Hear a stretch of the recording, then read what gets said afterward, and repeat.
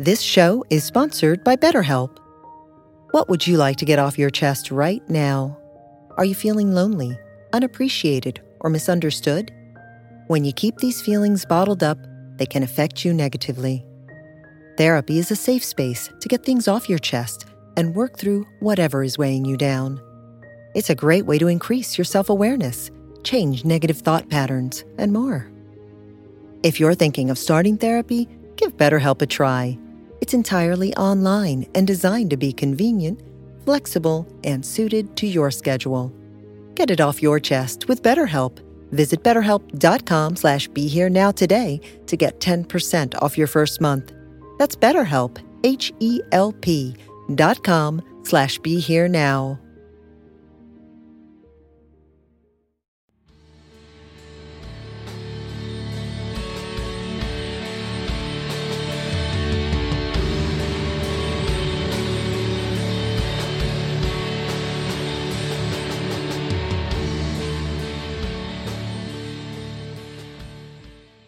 Hey everyone, this is Chris Grosso with the Indie Spirituals podcast on the MindPod Network. My guest today is Mary O'Malley, and I'm going to just read you her bio quickly before we get into this conversation. Mary O'Malley is an author, counselor, and awakening mentor in Kirkland, Washington. In the early 1970s, a powerful awakening led Mary to begin changing her relationship with her challenges, freeing her from a lifelong struggle with darkness.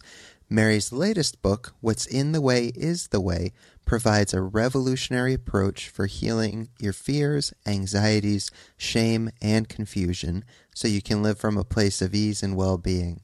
And I read the book and I can speak from firsthand experience. It does do just that.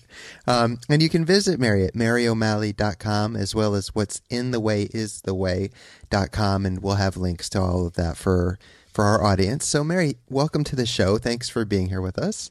Oh, I'm so glad to be here, Chris. Appreciate it. So I figure we would start, before we dive into your book, which I am very excited to explore with you in depth, I wanted to start out with your own journey. You know, it says right in the bio that you had a difficult time, and I know on your website it talks about a difficult childhood, and that led into your early adult years as well.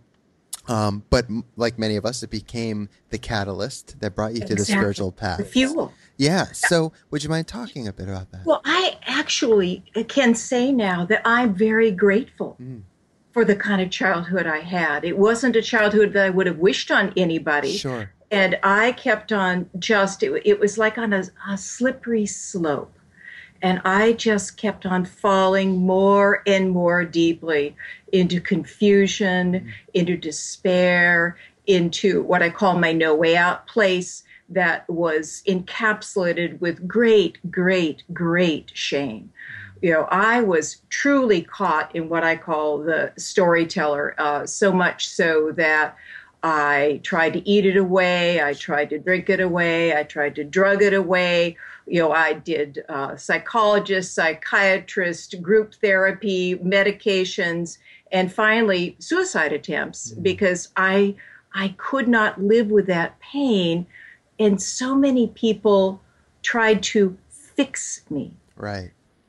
And I only realized after I started awakening is that the more people tried to fix me, the more I heard there was something wrong with me, that then I slipped even further down into that deep, dark hole.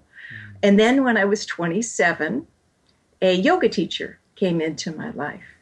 And when I walked into that room and he started speaking, he talked a lot about Jnana Yoga. Yes. And my life changed, Chris. I mean, the best way to describe it, it was a B-grade, black and white, grainy horror movie. And it turned into a Dolby surround sound Technicolor Panavision movie. Wow. But I couldn't hold on to it when I left him. So he would come up from California, and I think the third time he came, I recorded the whole thing, transcribed the whole thing, the whole weekend. You know that you have to go rewind and then with the whole thing. But I was passionate about. It was like I'd been in a desert and somebody gave me directions to an oasis. And I would hear them, and then it would just, I would look around in the desert and go, huh? And then when my house and store burned to the ground, I lost everything. But it's that book that I grieve, that transcription that I grieve. So I went to him the next time he was here, and I said, I want to tell you what I'm hearing, and I want you to tell me if I'm on the right track.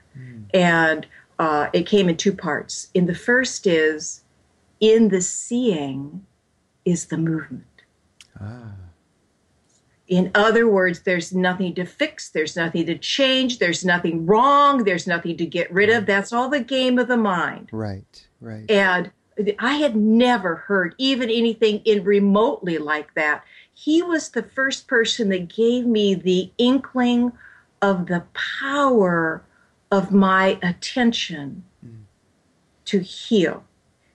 But it wasn't done with great heart. And it wasn't until I met Stephen Levine and had a very good grace to spend, a fair amount of time with him that I began to then be able to have my mind drop into my heart. And that's when all the fear and the despair and the loneliness and the shame and the doubt and the confusion and the deep self-hatred began to soften, began to open, and I truly was able now to relate to it rather than from it.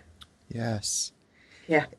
Everything you said resonates so deeply with me because it was almost as if you just shared my story in a different way.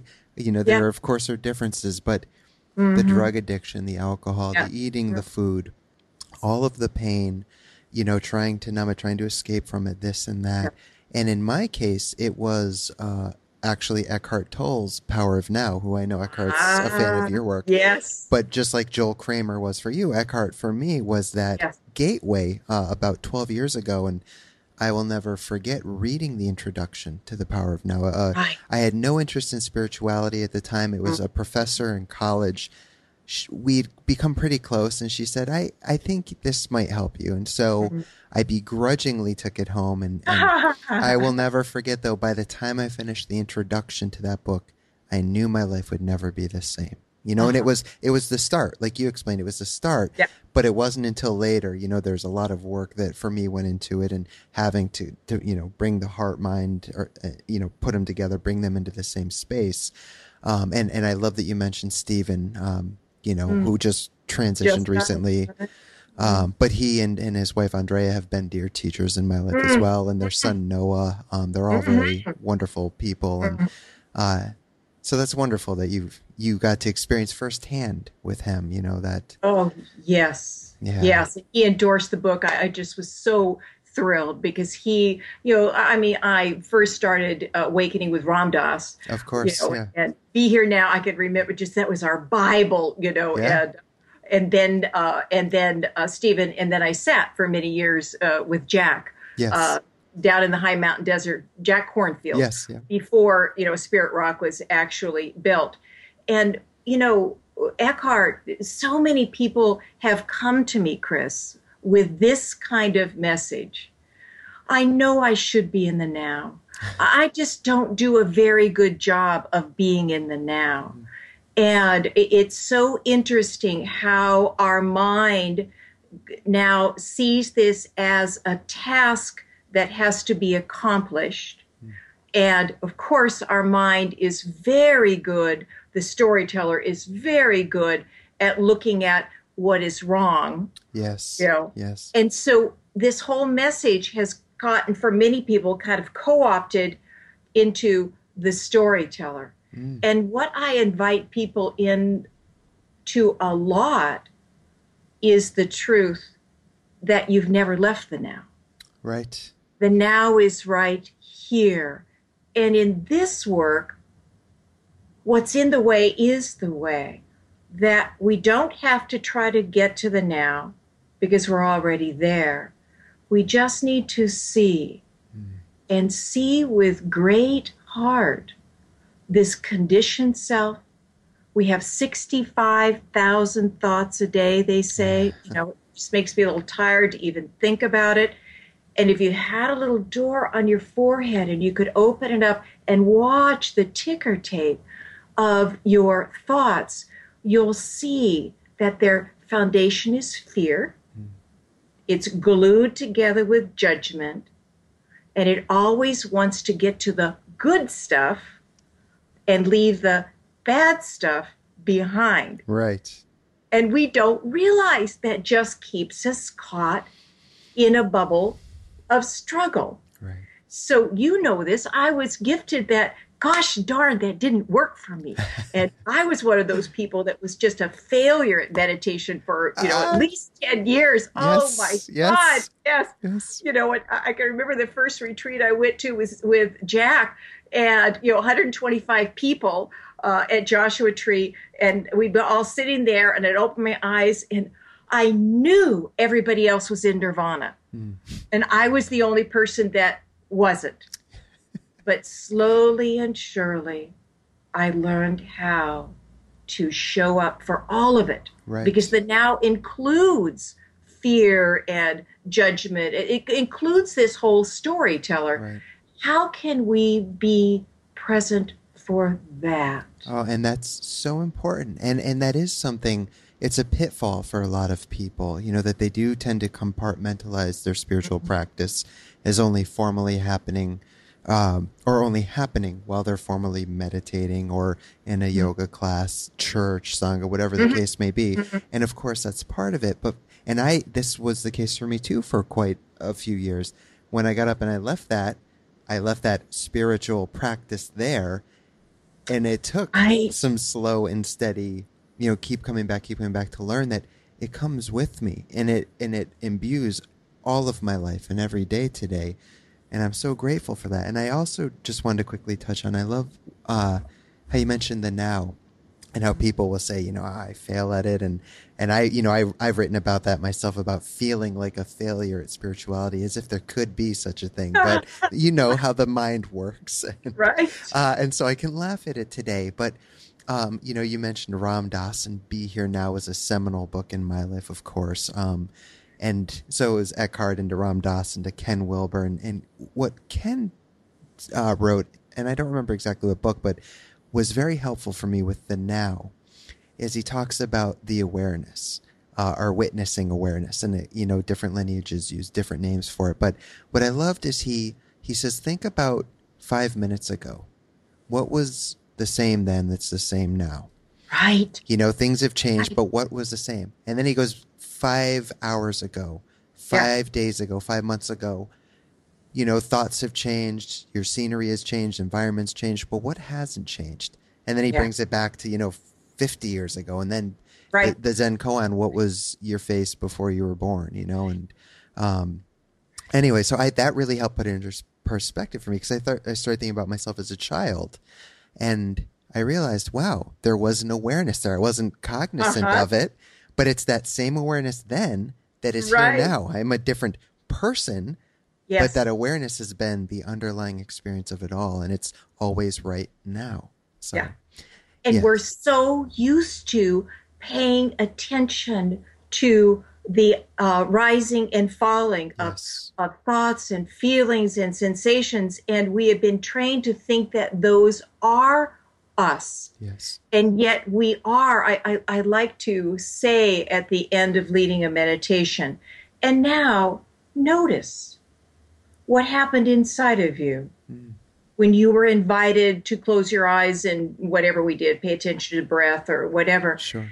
And know that whatever showed up is absolutely okay, because the healing we're ready for doesn't come from changing anything. It comes from the ability to see and be with what is. Yes. Yeah. All of it. All of it. So how do you then? That's where my life, has. It's been such a gift that I took on the kind of mind that just couldn't stay comfortable enough with just enough alcohol and enough antidepressants and enough busyness and so on and so forth. And then I was thrown, into it over and over again. And slowly and surely, it taught me curiosity. And two very, very close family members in the last year have been very ill. Young people, not old people, young people. And oh my God, Chris, it's just been superfood for bringing up the storyteller, the fear, the despair, of it. And then over and over again, and I was thinking, I said this to my friend, what do people do when they walk through something like this without consciousness? Yes. And she said, well, they drink a lot and they take a lot of drugs and so on and so forth. But over and over again, I felt like I was riding a razor's edge, that here would be this upwelling of fear or despair or the mind just going off into the future. And then I would say, story. And then I would say, just this much. So to bring my attention back here, and sometimes I would say, this is what life is offering. But at the times that the mind was really upset, because this was heartbreaking, I would then say, I see that you are upset, or I see that you are scared. Who I am, awareness, is saying this to this storyteller that right now, let's say, is very afraid, has a story running about the fear of the future. There's something about bringing that level of kindness to this storyteller that allows it to let go much more quickly. It's much more willing to soften, and it dissipates. And then here is the living moment again. Right. Yeah. I love that. And I think that segues very nicely into where I wanted to start with your book. And you talk about, towards the beginning, the myth of not being okay. And I actually wanted to share a brief excerpt from that before we jump into that. I really appreciated this. You wrote, "We all long for this okayness, and yet it seems very elusive. If you step back and look at what is going on inside of you all day long, you would see that rather than resting in the ease of okayness, your mind is oftentimes doing the opposite. It is searching for something better, a better body, a better mate, a better meditation, a better car, a better mind. This kind of mind hopes that if you can just get your life the way you want it to be, then you will feel okay." and I remember reading that and thinking like, wow, yeah, absolutely. And it still creeps in. So, over 12 years now, I've been working diligently with this, and it still creeps in. So, of course. So let's talk about this myth and how can we learn to begin breaking out of it? Or if we've been working on it, how can we deepen the practice? Yeah. I think that we should meditate, right? Yes. But in fact, I'm trying not to use the word meditation, and I fail at it over and over again. But meditation is one of those words that has a lot of attached onto it, okay? Sure, yes. So I like to call it a returning practice or a listening practice. I like that. Yeah. Because we're just so up here and out there and back in the past and off into the future that we don't even realize that we're missing life. We don't realize we're caught in ideas about life rather than the living experience of it. And that's why I like Alan Watts, the great Zen philosopher. Yes. His quote, "No matter how many times you say the word water, it will never be wet." I just love that. Yes. So to me, the first step is to begin to just hear that you're in your mind most all the time. That's a huge bit of information to be given, that you think your way through your life. Yeah. And hopefully that will kind of wake up a little bit of curiosity. Oh, wow. Isn't that? Yeah, I struggle a lot. And if you can see it without judging it, then the next thing is to start giving yourself just a few minutes a day. Let's not, say, you go to the gym and you got to pick up the 100-pound weights and, and of course you're going to hurt yourself. And so what oftentimes happens, we hear we have to meditate 20 minutes twice a day, and we do it for 3 weeks, and then we go down to once a day, and then one day it's all gone. It is so powerful to give yourself a gift of what I call letting life in. This thing is Velcro to struggle. It just, it can take your boyfriend said he was going to call you at 8 and it's now 9:30 and he hasn't called, and you've decided that he doesn't like you anymore and he's going to break up with you, and because you're living in his house, you're going to become homeless. It's just amazing what this can do. Yeah.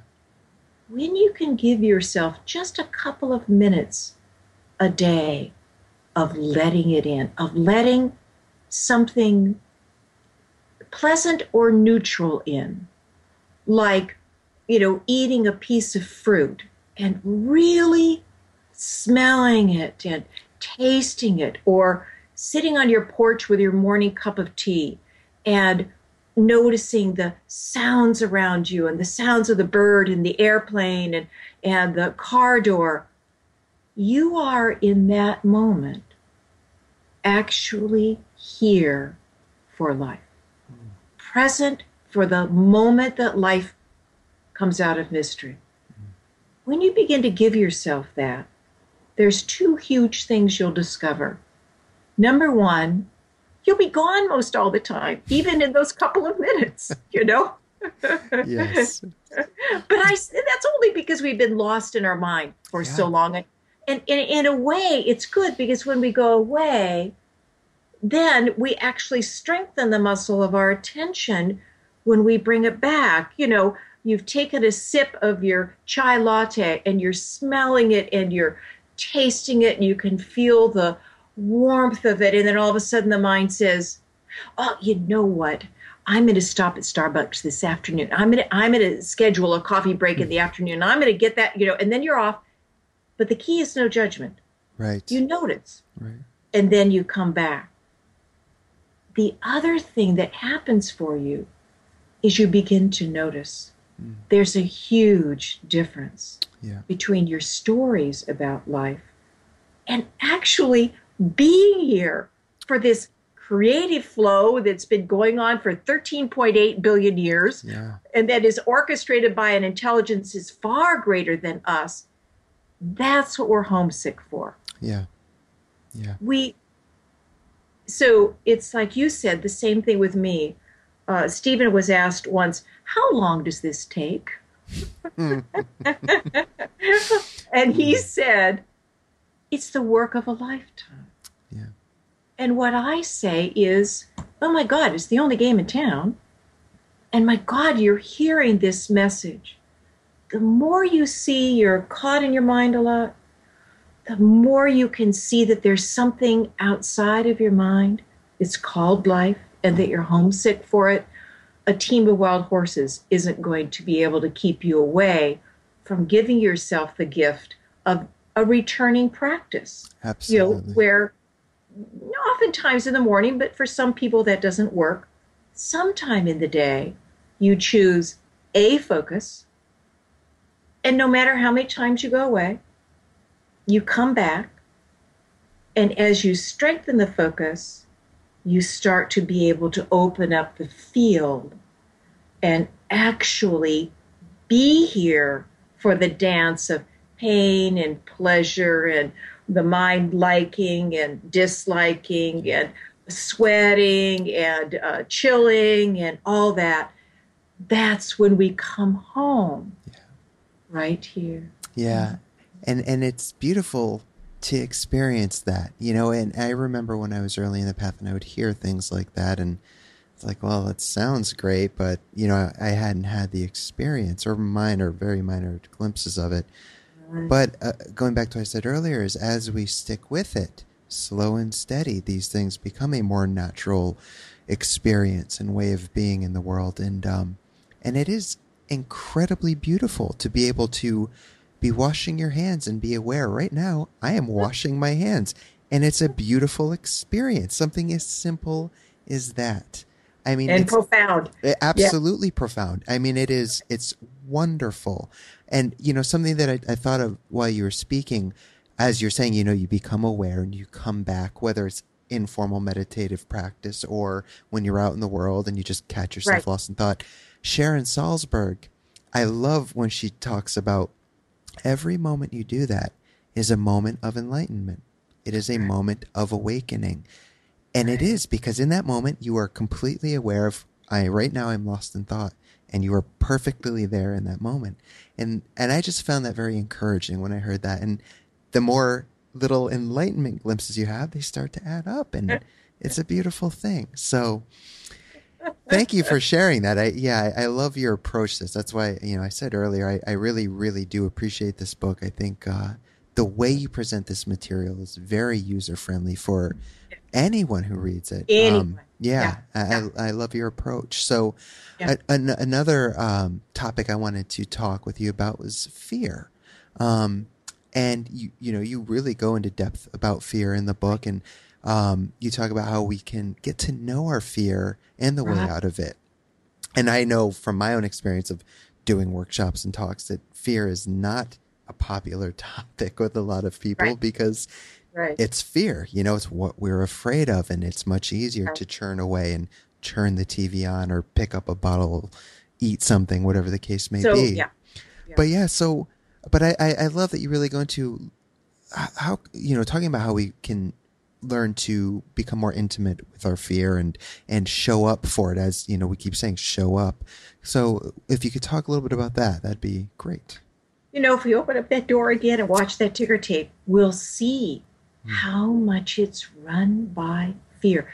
And it's not big fears. Most people are not even aware.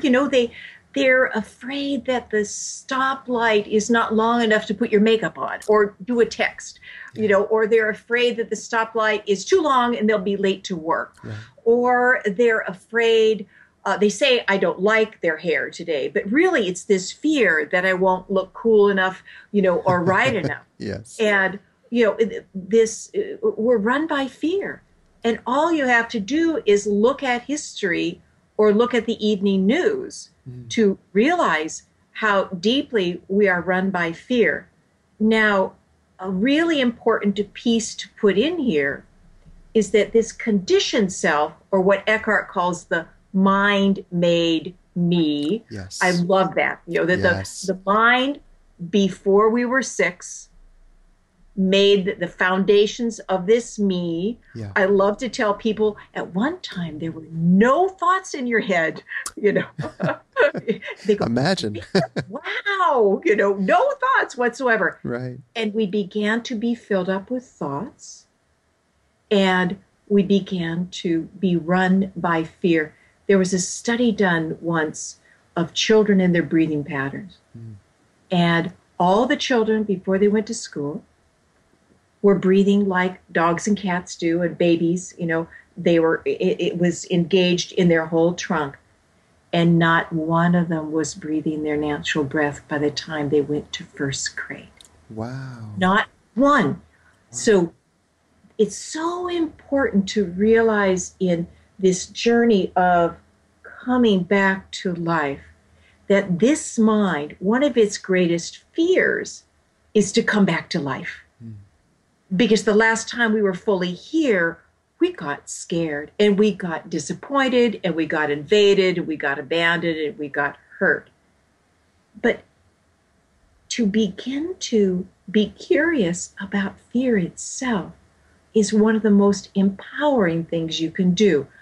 I was raised in a sea of paranoia. And so I tried to fix it and change it, and, I tried to meditate it away. Sure. And it was only when I started to say, oh, you're here. I see you. Tell me about your story. And sometimes it could, sometimes it couldn't, because I have hated and judged and feared these parts of ourselves that we want to eat away and drink away. and smoke away and busy away and drug away. And yet my experience, that only amplifies them ultimately in the end. Yes. And the safest thing you'll ever do is turn and say, hello. I love that. Hello. Yeah, I think, as you talk about in the book, and you've mentioned a few times, this curiosity and Right. and really getting to know it. Hello, hi, how are you? And being open to it instead of our natural human tendency, which is to push it away, and Exactly. which understandably, because that's what's been ingrained in most of us for our lives, and even going back, it was part of our survival instinct, push pain Right. away. But we're a different species now. We're much more evolved and capable of skillfully working with and through these things. So I love that you do talk about curiosity, and you've mentioned it, because in my own experience that's been hugely beneficial and helpful. It's not always easy to explore with a curious attitude the uncomfortable parts. Right. But as you learn to do it, really what I have learned about myself through doing that has been monumental, and it makes it interesting. It keeps it interesting. Very interesting. And, in What's in the Way, there is a choice. There's a 10-week series that called the Remembering section that you can do at the end of each chapter. And it develops, first of all, the muscle of your curiosity. And then it begins to, as we go more deeply in the book, you begin to change your whole relationship to discomfort. Yes.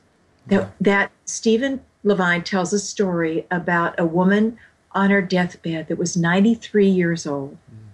And she said, it can't end now because it hasn't started yet.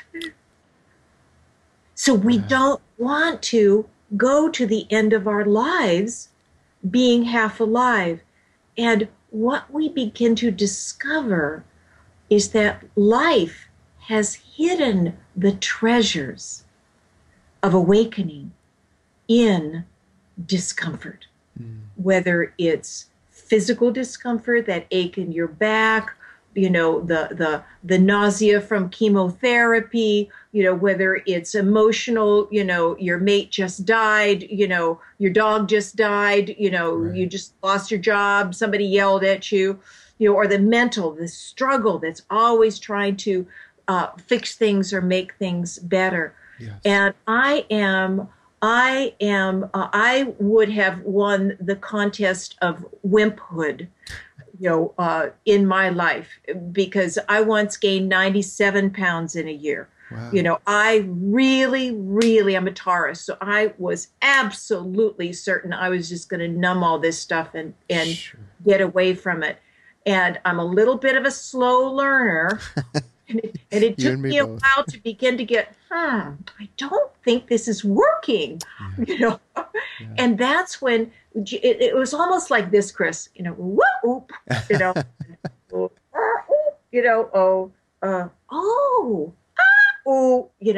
Yes. So, yeah, that I began, I call it becoming a tightness detective.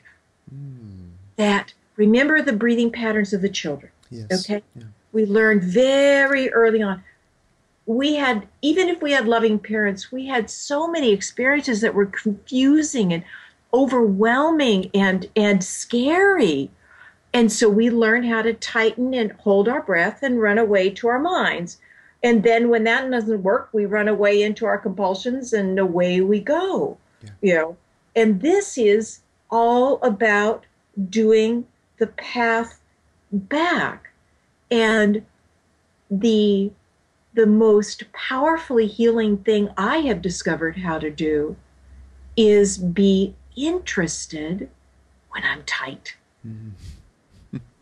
And the body will tell you probably at the beginning more than your mind will. You'll just be going yada, yada, yada, yada, yada, and you hate your boss and you're going to, fire your boss and, so on and so forth because, he called you out at a meeting and all that. Yeah.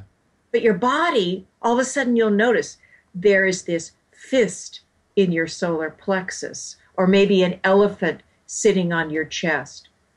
That's where the uncomfortable places in life will begin to alert you. And the more that you strengthen the muscle of your curiosity, the more you'll be able to see, stand with, and if needed, bring great compassion to whatever is happening inside of you that is causing this tightness. Yes. And our parts that hold are just like you and I. When they're acknowledged, when they're heard, Exactly. Yes. And I think you've already kind of begun to discuss what another aspect of the book I want to talk to you about, which is the 5 great teachers. And I really appreciate this part of the book, because you write about them and how these 5 great teachers are designed to bring up what's been bound inside of us and is asking for healing and attention. Yeah. And the 5 great teachers, as you write, are compulsions, illness, pain, finance, and people. So would you mind diving a little bit into that for the audience and discussing, how they can be our great teachers? Yeah. I want to develop a piece before we go into the actual teachers. Yeah. That this separate self, this conditioned self that we all crawled into when we were young, it has this great illusion that it's in charge of life. And it's got to do it, and it's got to do it right.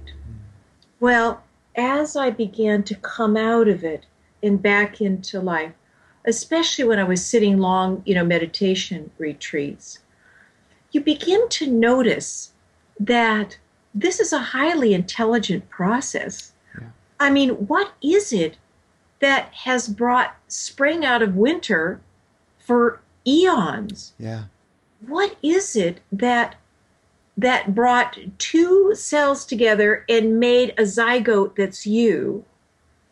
And that developed into 70 trillion cells, and they all work together without a thought from you. I mean, when was the last time you digested your food?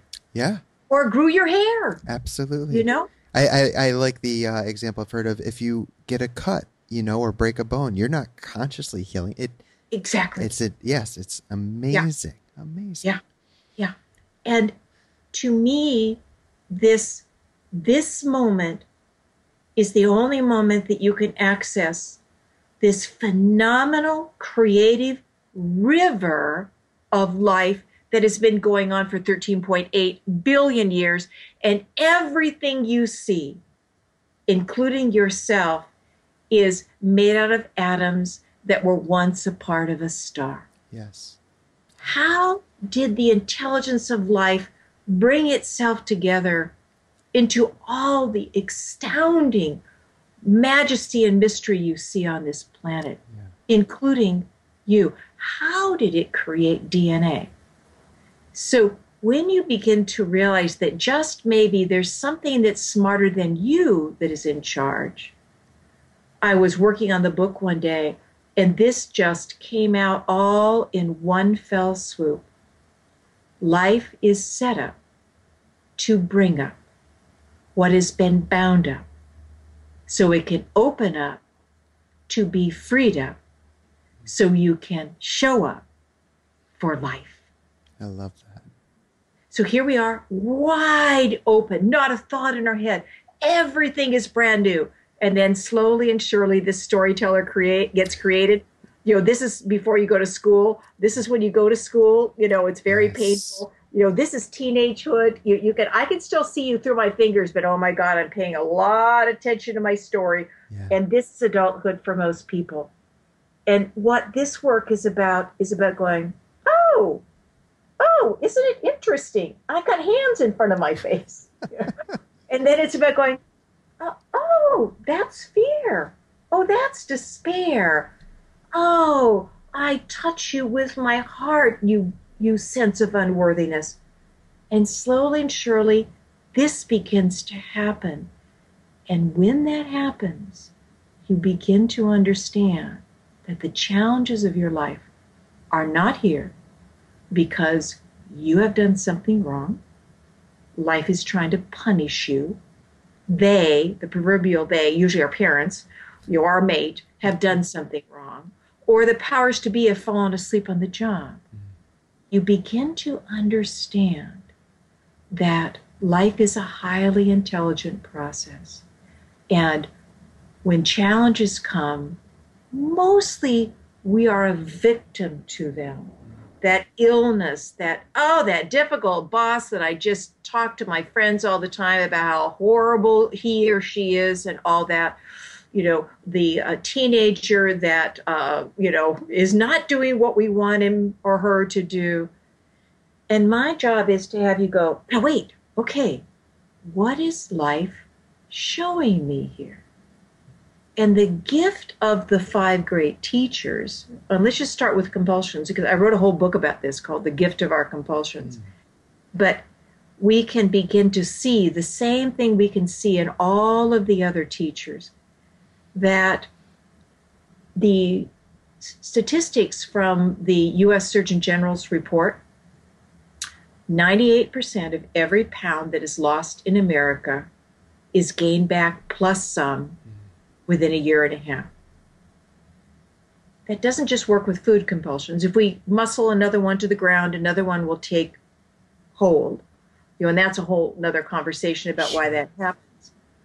But when we begin to realize that when we fight or flee by compulsions usually from our challenges, it only makes it worse.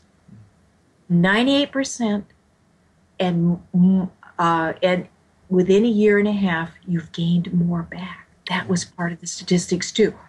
So that's my job, is to make people curious about these 5 great teachers, because in these great challenges, the gifts of coming back home are embedded. And if you can get beyond the idea this is happening to me, or what's wrong with me, that this is happening, I did something wrong, and all of a sudden you become curious, I assure you that life will give you phenomenal gifts of opening your perception so you can come back to what you really long for, to be fully available to life. I love that. Yeah, that's perfect. And I think that does do a good job of just explaining without having to dive into all of them, because that's it. That lays the foundation for all of it. So all of them. Yeah, very, very well said. And we all have them. We all have challenges. We've been trained by just do it right enough. If I win the lottery, if I win the lottery, and they had a big thing on the news about how that the only people that the lottery doesn't destroy their lives is people that use it for service. Yes. Yeah. It's incredible. So the last thing, I mean, and this is just barely beginning to scratch the surface of your book. I mean, we could spend hours on it, but the last thing I wanted to discuss from it was the 4 lets, which you shared towards the end. And I love the 4 lets, which are let life. That's the first one. Number 2, let it be. Number 3, let it go.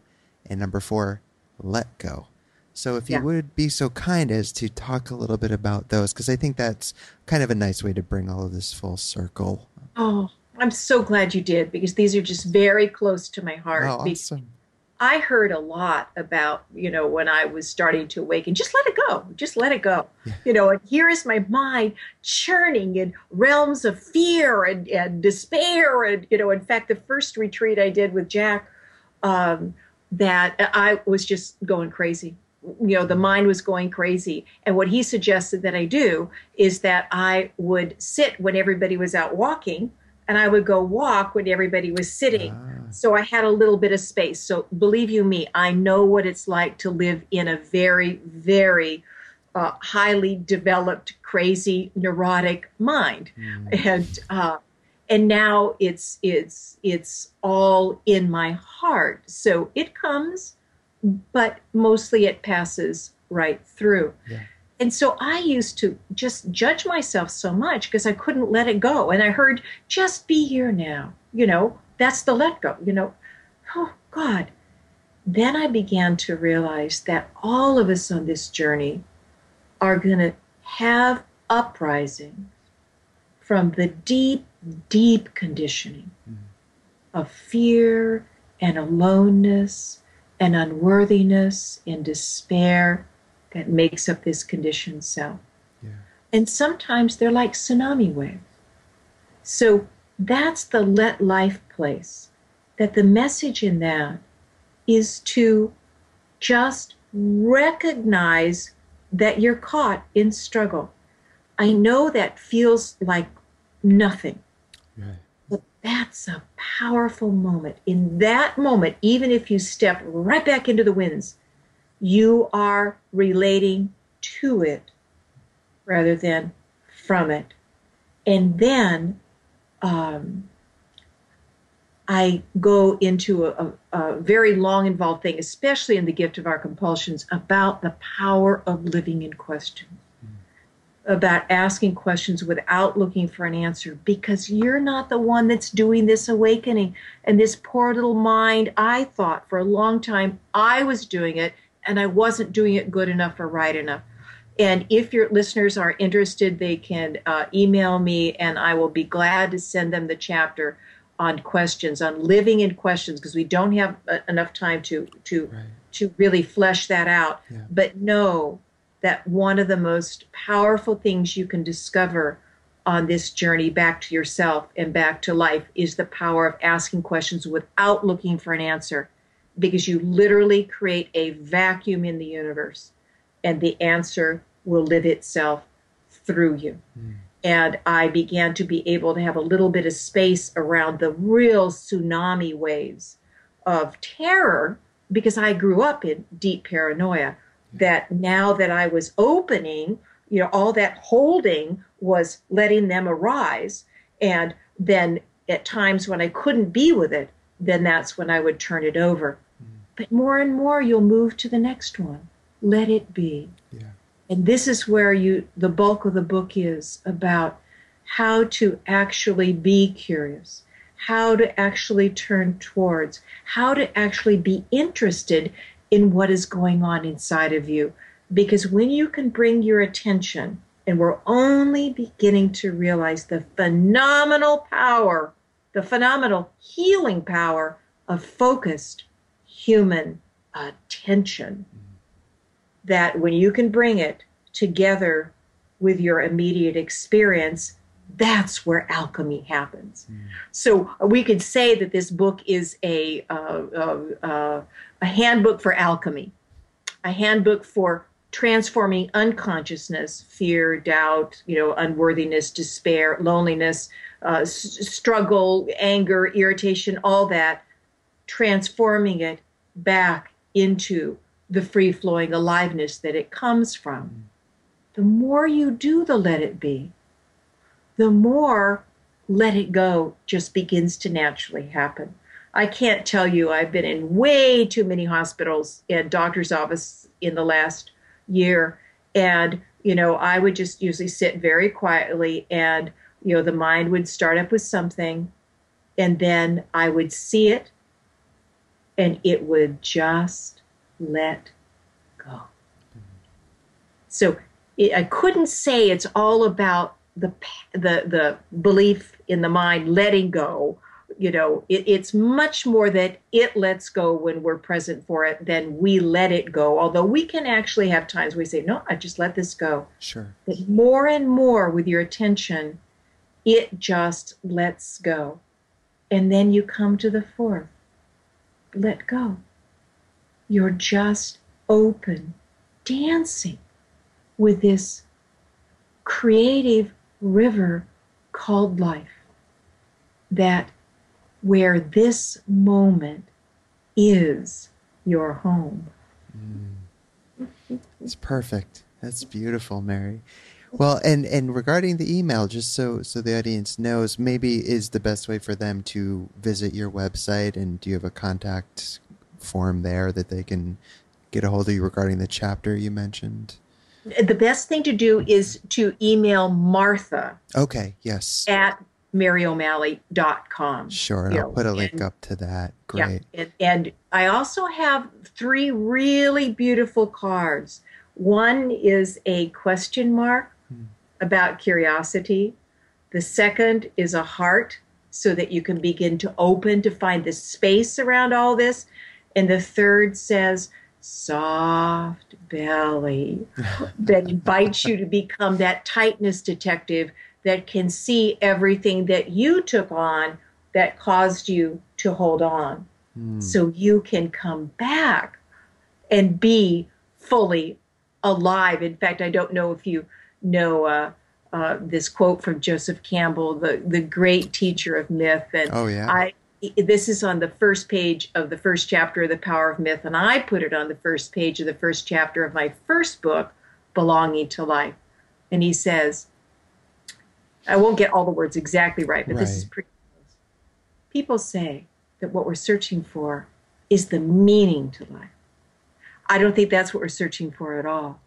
What we're searching for is the experience of being alive, so that our experiences on the physical plane resonate in our very innermost being, and we again know the rapture of being alive. It's perfect. And there you have it. Like that I couldn't have asked for a better way to end this conversation. Mary, thank you so much for your time. It's been a tremendous honor and pleasure sharing this space with you and your heart work and message. I deeply bow to you and all that you're doing in this world.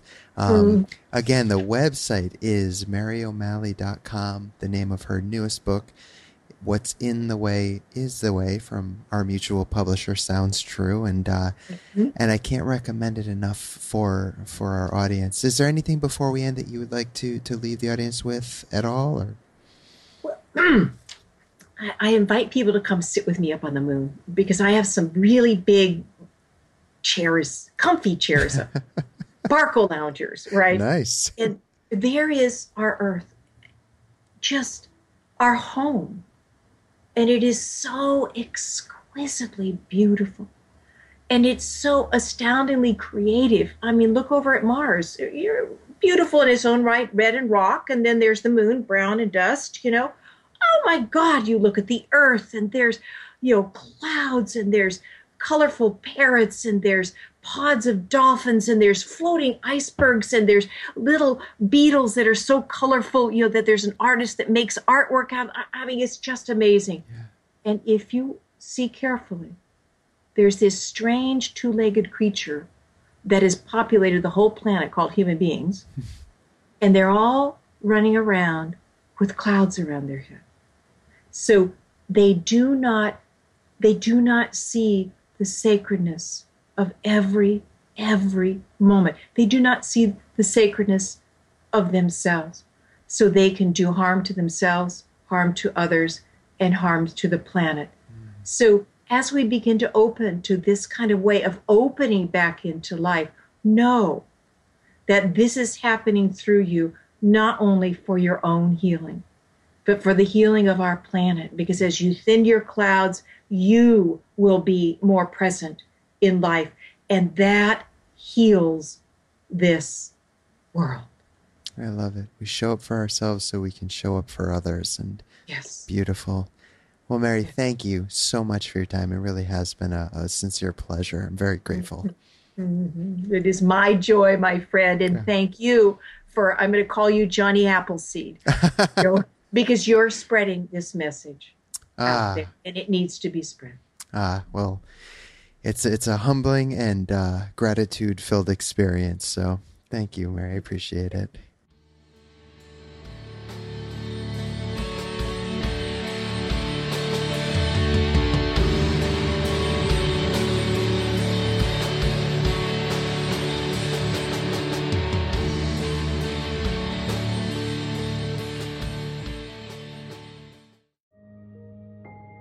This show is sponsored by BetterHelp. What would you like to get off your chest right now? Are you feeling lonely, unappreciated, or misunderstood? When you keep these feelings bottled up, they can affect you negatively. Therapy is a safe space to get things off your chest and work through whatever is weighing you down. It's a great way to increase your self-awareness, change negative thought patterns, and more. If you're thinking of starting therapy, give BetterHelp a try. It's entirely online and designed to be convenient, flexible, and suited to your schedule. Get it off your chest with BetterHelp. Visit BetterHelp.com/BeHereNow today to get 10% off your first month. That's BetterHelp, HELP.com/BeHereNow.